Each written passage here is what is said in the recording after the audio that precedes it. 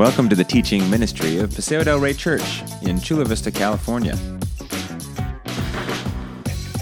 We invite you to open up your Bibles as we join Pastor Gary Bowman for today's message.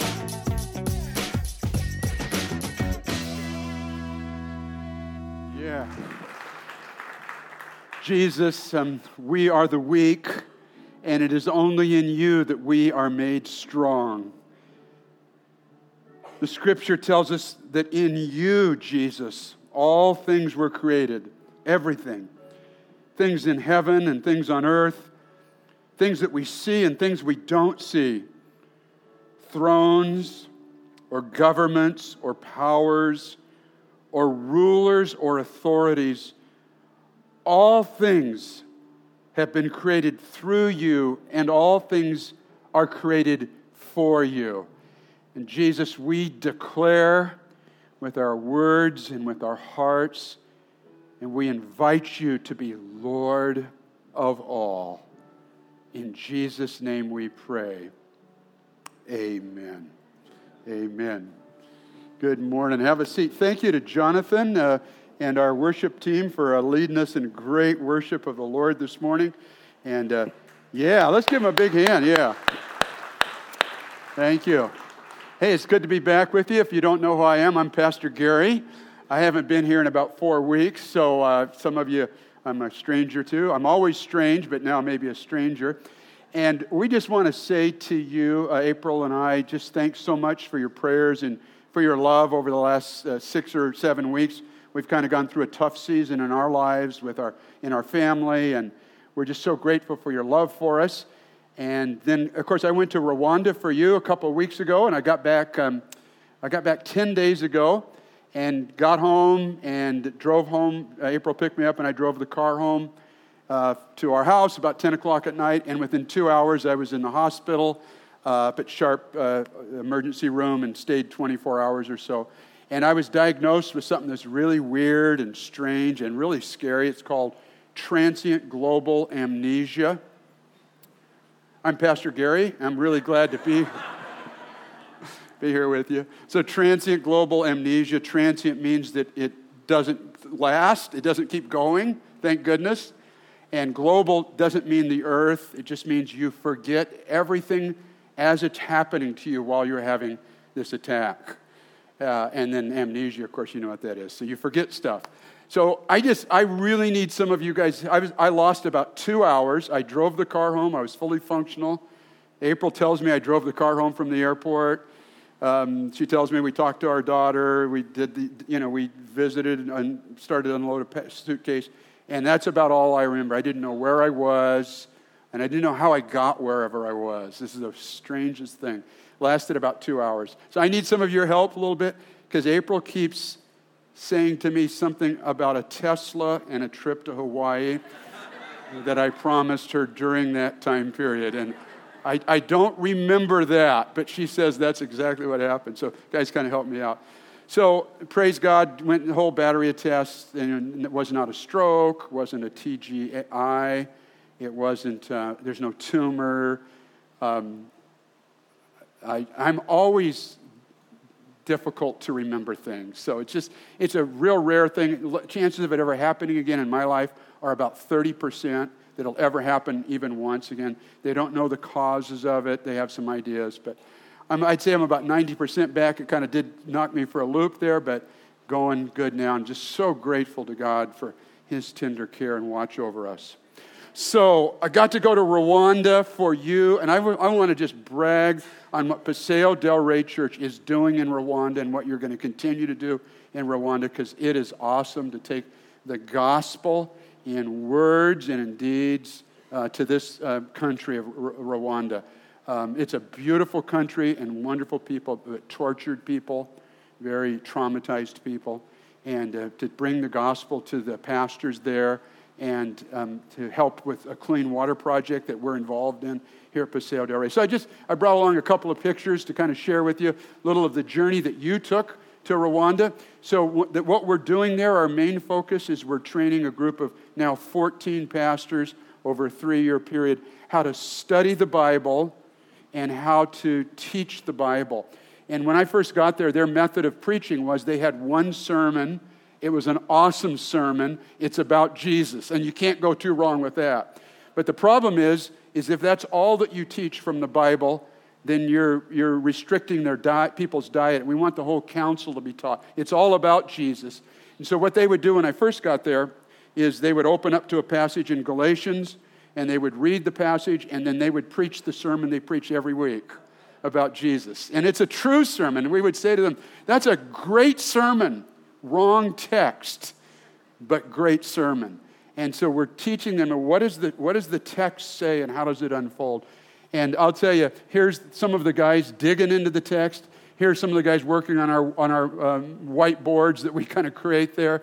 And then I love this next slide because here is Jean discovering that he too can understand God's word and that he can teach. That's kind of what happened this time. This was the 8th of the 9th trainings, and the guys just really turned a corner. A couple of days I would be sitting there as they would be preaching, and I had tears in my eyes as they were getting it. And it was a movement of the Holy Spirit in their lives. And so and everyone in Rwanda, I mean, I'm not just saying this. They say, thank your church. Thank your church. And so thank you, Paseo del Rey. This is what you're doing here in this ministry. So a couple of more. Here's our whiteboards, so to speak, kind of trying to get them set up. You see some of the Kinyarwanda, the language that's spoken in Rwanda there. Daniel on the far right, Daniel was preaching. And here's one of our brothers preaching.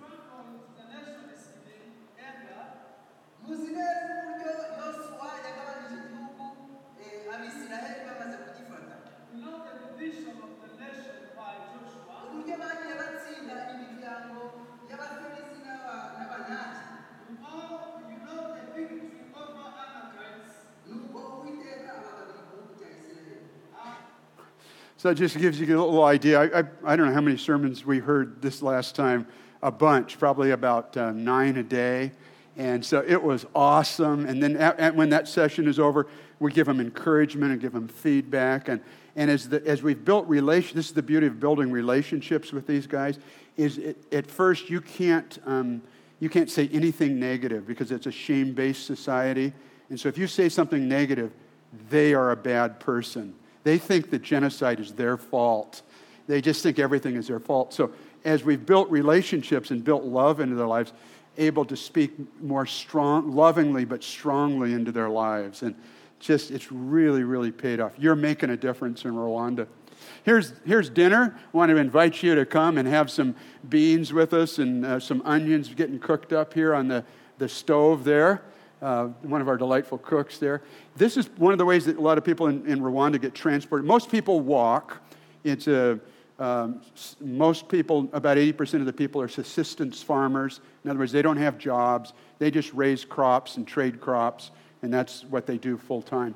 So people have a little bit of money. They rent a moto, they call them. So this lady's rented a moto. She has her helmet, as you can see, safely on top of her hair.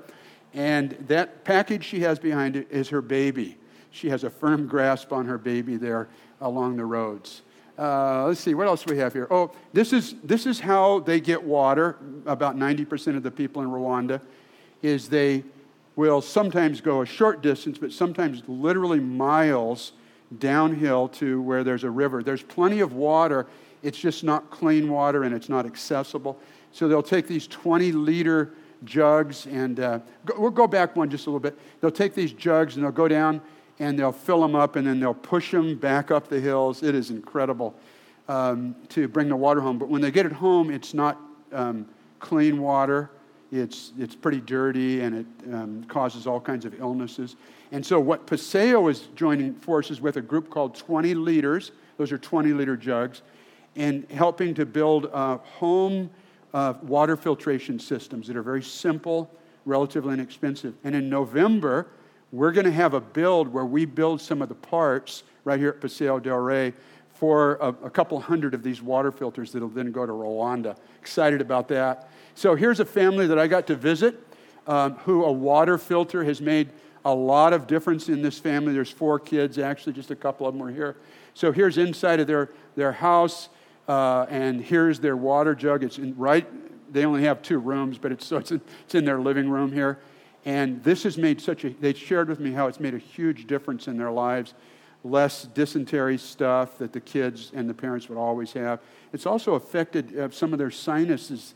A lot of the kids you'll see are just crusted because they're just continually draining, which some people say is part of the unclean water, the parasites and stuff that are in the water. This water has just made a big difference. Here's what one of the filters looks like. This is what we'll be helping to build. We'll be building a couple of the parts on the right there. It's a sand filter, then with a couple of other small filters. The water is absolutely clean and drinkable. I've drank out of these things carefully at first, but I drink water out of them, and they're amazing things. So in November, you're going to be hearing a lot more about it. We're going to be purchasing some of these, and then we're going to be building them right here at church. You're invited to be a part of that. So here's some great worship, I think. I always love to bring back worship.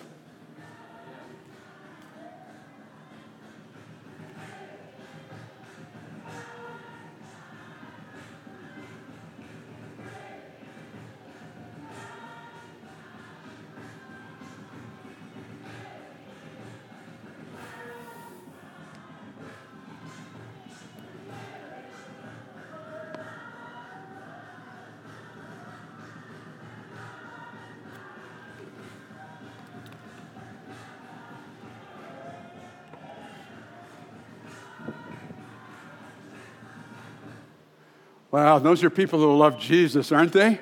Isn't that awesome? Yeah, so I got 2 weeks of that, like every day. It's just awesome. It was one of the churches that we worked in. And I got out there, yes, I did. I got out there and danced with them. Not quite as well as these ladies do, let me tell you. But they have been saturated with the gospel, and it's just so awesome. Well, we're going to look in the book of Galatians this morning and talk about being saturated with the gospel. We're going to be in Galatians chapter 3. There's a Bible there in the rack. It's page 1169 if you want to turn there with us. And as we've been studying together the book of Galatians, Paul has been drenching us in the gospel. He's been saturating us in the gospel over and over again. And he's been reminding us of how broken and sinful we are, far more broken and sinful than we would have ever imagined possible, and yet loved and accepted by Jesus totally by what he did for us and nothing else than we would ever imagine possible. And Paul he wants to drench them in this gospel that we are children of God. We've been adopted into his family, not by our performance in any way, but by his promise. And Paul is just saturating us over and over and over again with this gospel promise in the book of Galatians and in the whole Bible. And so Paul wants us to know that it's not about our performance. It's not about us keeping rules. It's not about us keeping laws or a checklist or regulations. So, for instance, in chapter 3, verse 11, Paul says, "Clearly, no one who relies on the law, keeping check boxes, keeping rules or regulations, doing a B+ in rule keeping or above average in our performance. Therefore, clearly, no one who relies on the law is justified before God, because the righteous will live by faith." Paul is saying that the way you get into the kingdom of God, the way you become a child of God, is all by what Christ did and only by what Christ did. And the way you stay in the family of God is all and only by what Christ did. That's the way it always is, the Apostle Paul says. So here's an honest question, and it's a question that we've talked about before, and it's a question I hope that you're thinking about, is if our relationship with God is entirely dependent only on what he did and not on what we do, what's our relationship now as gospel-saturated believers to the law? What about all of the rules and regulations in the Bible? 631 commands and imperatives, I think, in the Bible. What is our relationship to those? So for instance, God commands me to love my wife. Can I just jettison that? Because my acceptance before God is entirely based on what Jesus did and not based on what I do. That's true. It's entirely based on what Jesus did, not what I do. So can I choose to just say, no, I don't need to obey that law to love my wife. We're commanded to forgive one another. So am I now free from that law because my acceptance before God is based only on what Jesus did for me on the cross? Am I free not to go with the message of Christ to my neighbors? He commands us to do that, to make disciples with my neighbors into the ends of the earth. Am I free from that? In other words, if the gospel of grace is true, if it's all about the promise that God made, not the law, if it's all about His promise, then can I just throw to the curb the law of God and just forget about it and ignore it and just say it's just all about grace? And this is a critical question for Christians, for gospel saturated, drenched Christians to think about. So why should I obey the law of God if I'm totally accepted, not on basis of how I do with God's law? And in this passage that we're going to look at this morning, Galatians chapter 3, verses 15 through about verse 25, the Apostle Paul is wrestling with this. And 7 times in this passage, he uses the word promise, and about 10 times he uses the word law. So he is interested in this tension, in this relationship between the gospel, the promise-saturated Christian, and the law. What's that all about? So you have a message outline in your bulletin there. If you want to use it, you're welcome to. 2 points.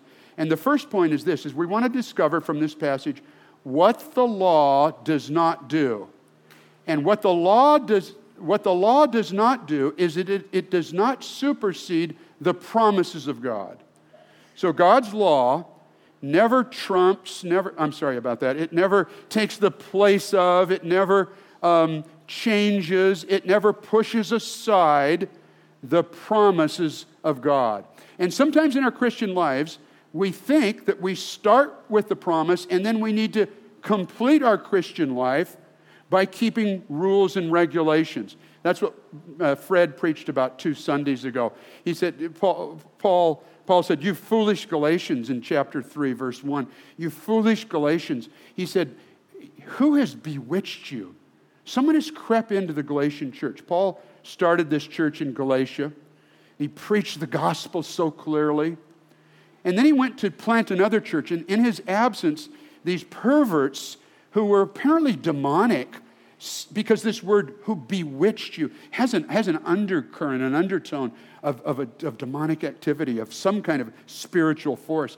Who has tricked you? Who has put a spell on you that now you started with the promise and now you think you're going to complete your Christian life by obeying a bunch of rules and regulations? The promise was really good, you said. I really liked that at the beginning.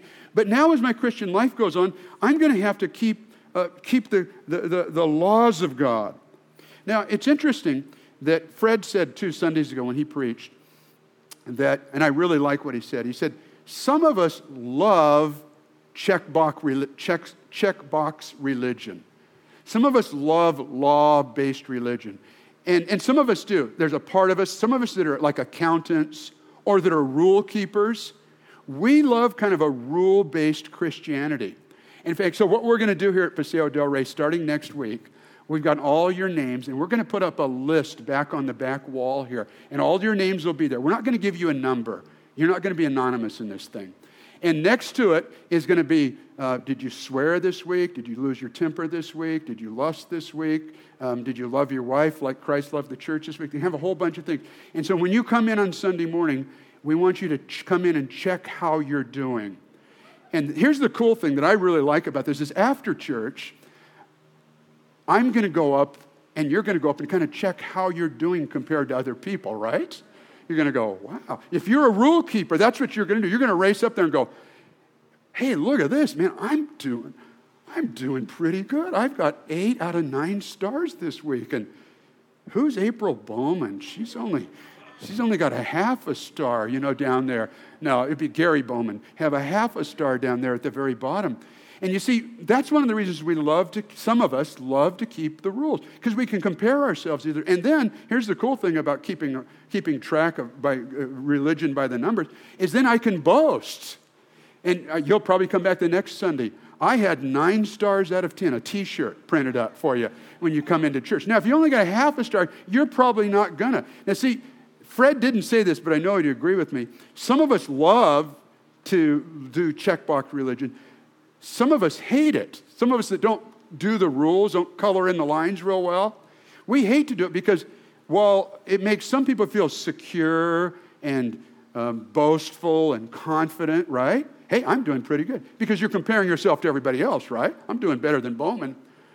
Those of us that don't color inside the lines, that don't keep all the rules, we then feel very insecure about that, don't we? We feel very inadequate. We feel very insecure in our relationship with God, and we feel like a failure is what we feel like.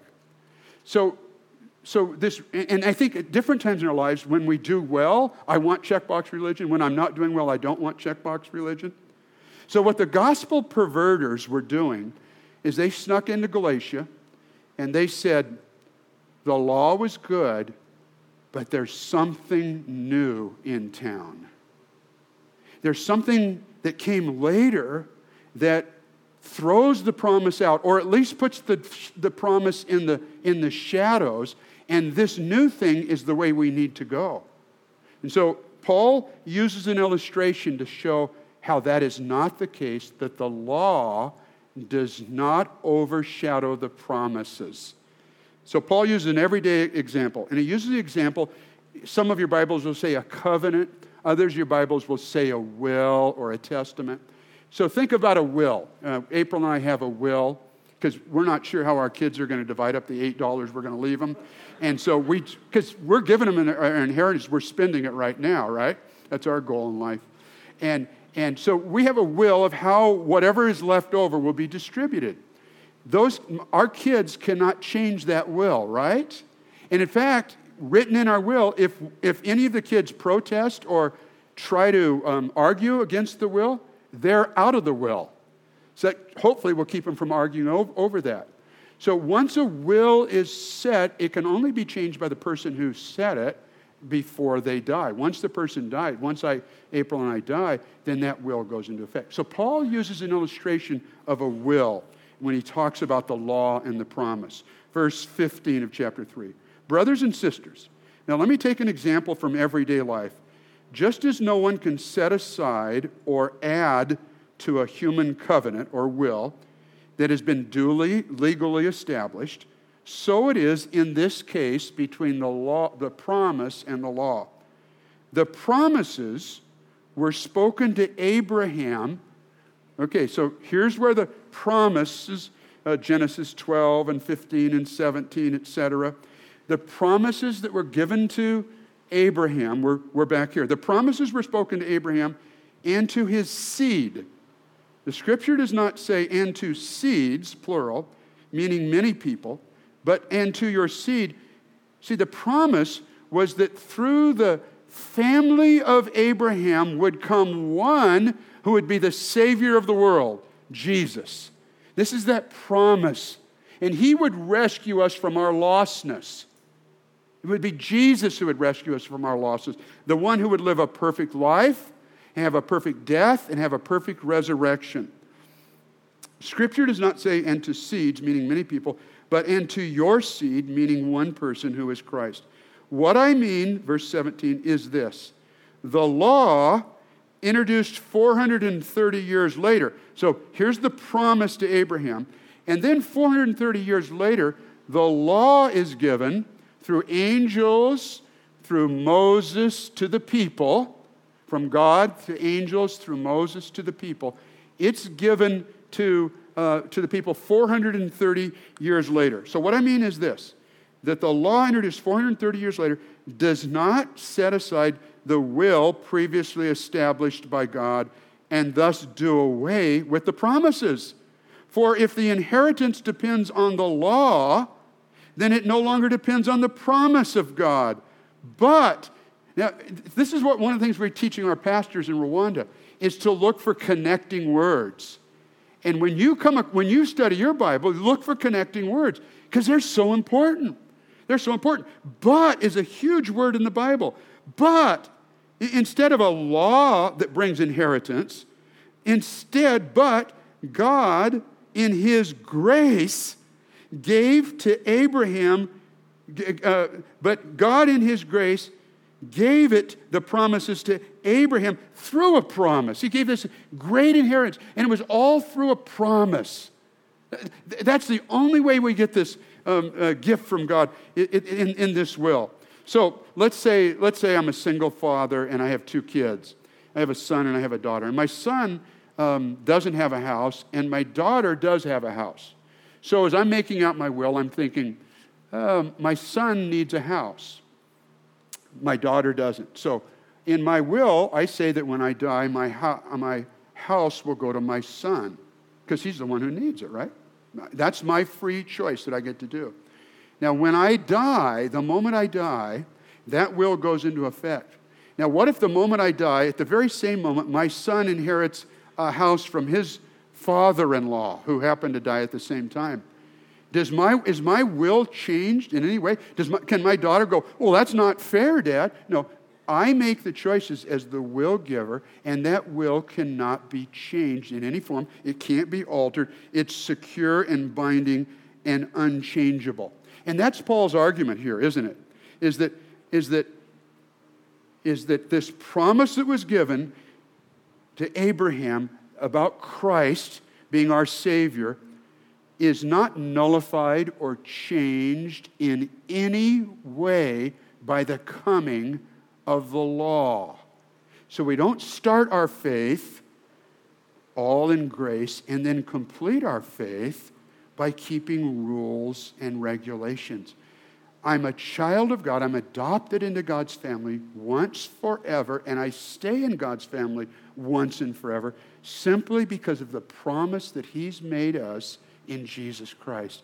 It's all about His performance, not our performance. Now, verses 17 and 18 are a critical argument, and you've got to understand this.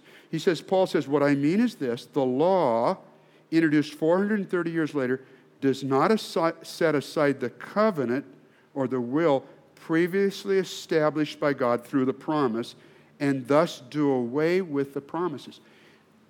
If the law changes the promise 1 iota, that means God changed His mind and has decided we don't need a Savior anymore.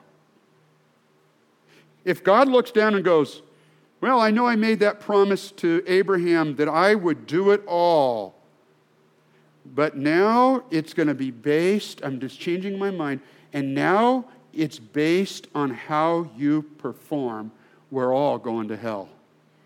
Every single one of us. Because what we then have to become, you see, a works-based religion, a works-based faith, a performance-based faith, makes you into your own Savior. And I got bad news for you. You are not a good Savior. You are not a good Savior. And this is one of the beautiful things we're going to see about in a minute about the law. The law reminds us what lousy saviors we are and drives us to Jesus, who's the perfect Savior. That's one of the greatest values of the law, is to drive us to Jesus Christ. You see, a promise only needs to be believed, right? Where a law has to be obeyed. The law is always if-then. If you do this, then this will happen, right? But a promise just needs to be believed. Let's say I say to you, hey, I don't know if you knew this or not, but my Aunt Mary, she is loaded, man. She is rich. I do her books for her. She's got $10 million. And you know what? She wants to give it all to you. You just need to go over to her house and get it. Now, the only way you would not get that $10 million is if you don't believe me or believe my aunt. If you just go, oh, I don't believe you, and just go off on your own. But if you believe me and you go over to my Aunt Mary's house, she's just going to give you $10 million. The only thing to keep you from getting that promise is belief, right? You don't have to go over there and do her, you don't even have to go over and do her lawn. You don't have to do anything. You just go over to her house, you just believe. But if I say to you, hey, you know, my Aunt Mary, she's loaded. She's got like $10 million. I do her accounts. I keep track of her money for her.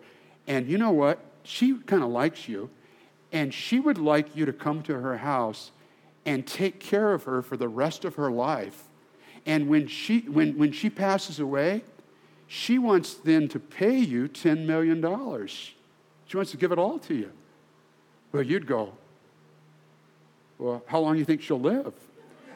I mean, I know what you're thinking. That's the first question I'd ask, too, you know. It's about a year. Wow. I'm going to go. So when she passes away, and then the check is written out to you in the trust, $10 million, you earned that, right? Because if you go and serve her 24/7 for the rest of her life, then she will pay you $10 million. You see the difference between a promise and between a promise and between a work. But you can't have it both ways. That's what Paul's saying. It's either a promise, all a promise, always a promise, or it's the law and always the law. You can't mix the two. It's oil and water. They don't mix together. In fact, they're diametrically opposed in this sense. Now, this is a struggle for all believers, I think. I think this is a struggle for all believers. I think most of us get that most of us, not always, but that we become children of God all by God's grace, all by His promise. But as our Christianity goes on and we grow older in our faith, I think we start to begin to think that God doesn't love us as much, and so I need to do some things to kind of shore up my relationship with Him. And so we look to the law, we look to rules and regulations, and we push other people to rules and regulations to say, you know, God, if you really want God to keep you in His family, then you better do this and do this and do that.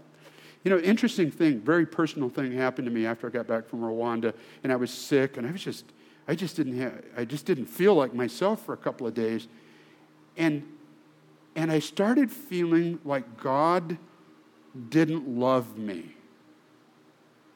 And I was trying to think, okay, why am I feeling like this? I was feeling like I wasn't really felt like I was a kind of a stepchild or something, about ready to get kicked out of the family. And I struggled, why am I feeling this way?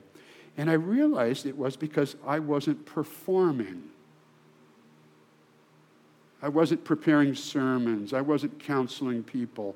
I wasn't connecting with people. I came to Perspectives last Monday night, and I kind of came in and I kind of went out because I just didn't feel good. But I felt worse about not feeling good because I felt like, hey, I love to talk with people and visit with people and pray with people and interact with people.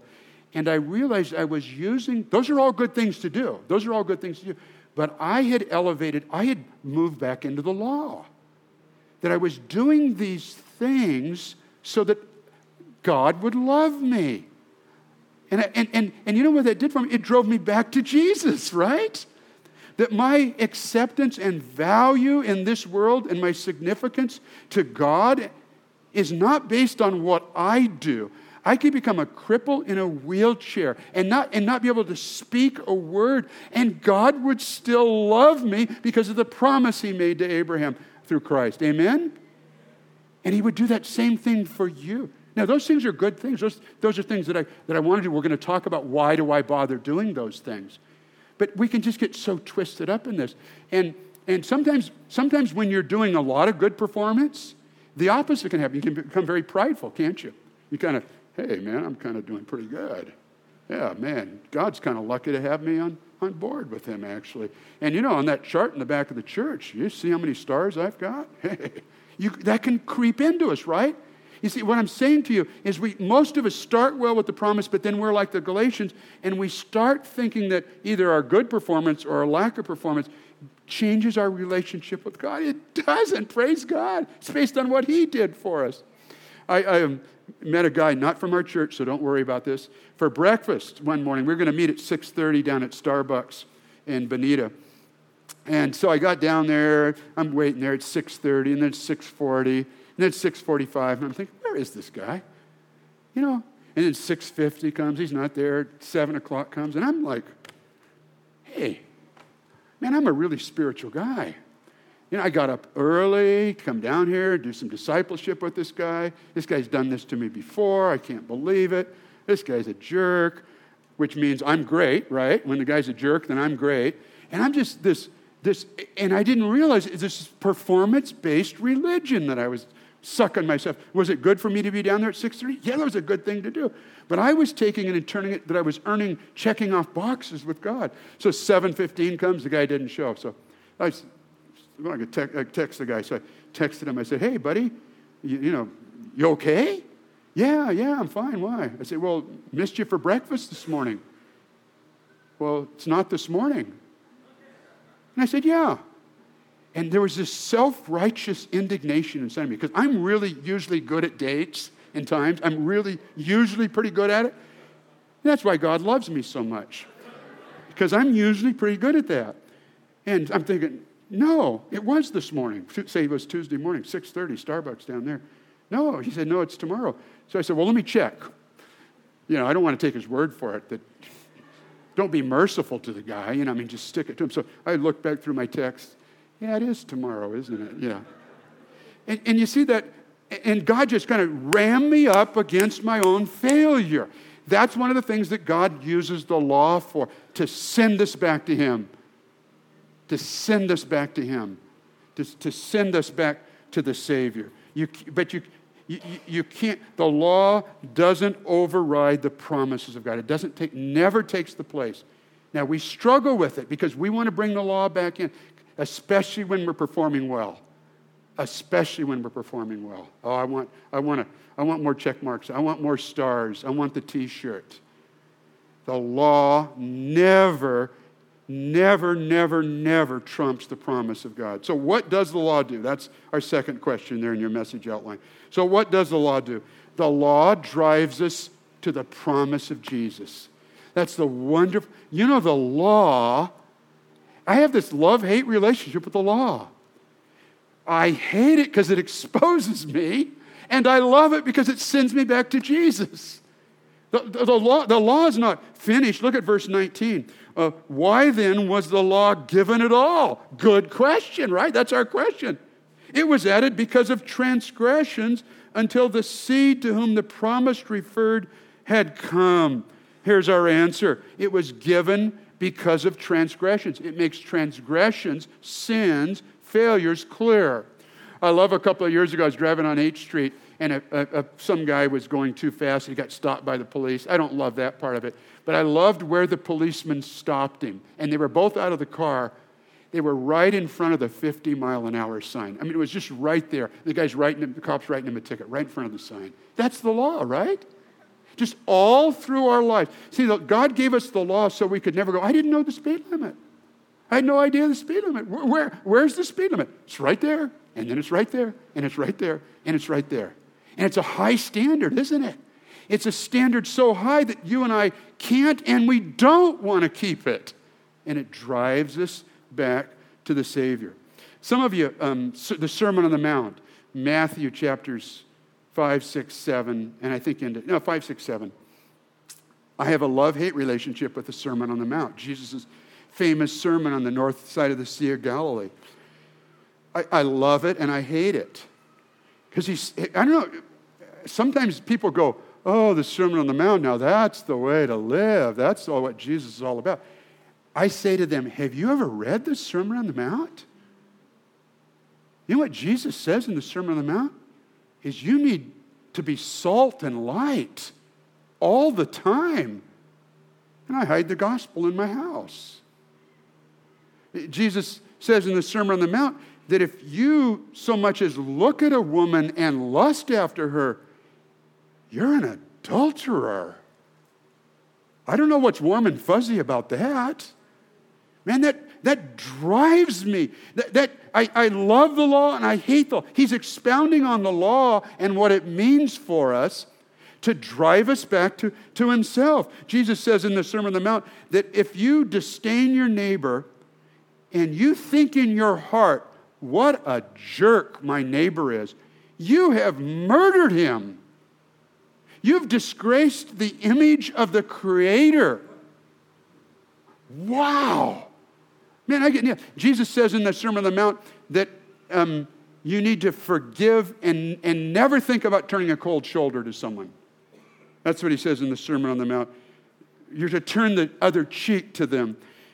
Jesus said in the Sermon on the Mount, you are to give away your money in incredibly generous amounts to the poor and never even think about a thank you.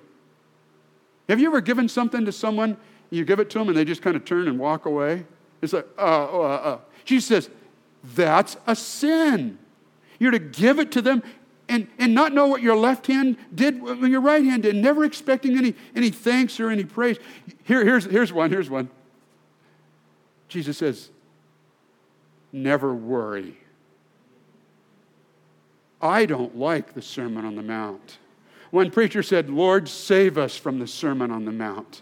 And I kind of agree with it. I love it and I don't. But what Jesus is doing is he's using the law to drive us back to the Savior, to realize, what did I say before? I'm not the Savior. I'm in huge need of a Savior, but it's not me. I'm not a good Savior. Read the Sermon on the Mount this afternoon if you want to have a lousy afternoon.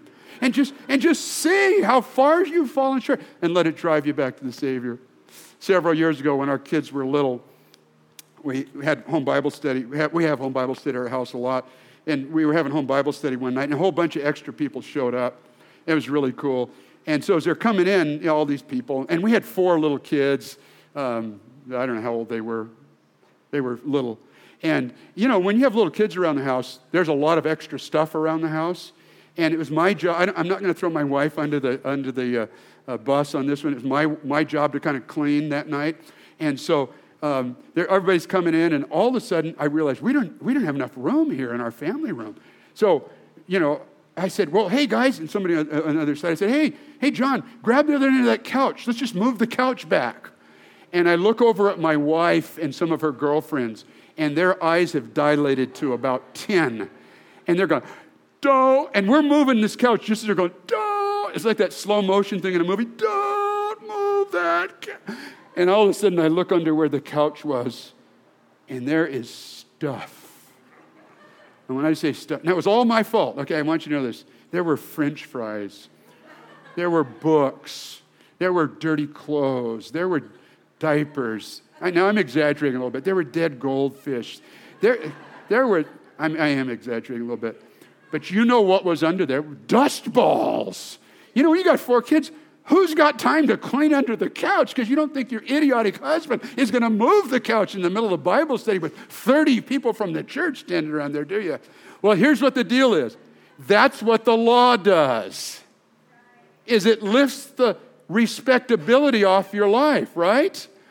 And I'm so grateful for the law, because without the law, I think I'm doing pretty good. I don't really need a Savior. I'm doing pretty good at saving myself. I'm a pretty good Joe. I'm a pretty good citizen. I'm a pretty nice guy. And Jesus comes into my life with the law, and he lifts the couch. Oh my gosh, could you put it back down? And so the law is this gracious gift from God to help me realize how much I need the Savior Jesus. That's what he is in your life, and that's what he is in my life. I love this exalting the cross illustration that we use. I think that sometimes what I want to do is have a chart in the back of the church, because I want to compare myself to other people. But what we need to compare ourselves against is God's law.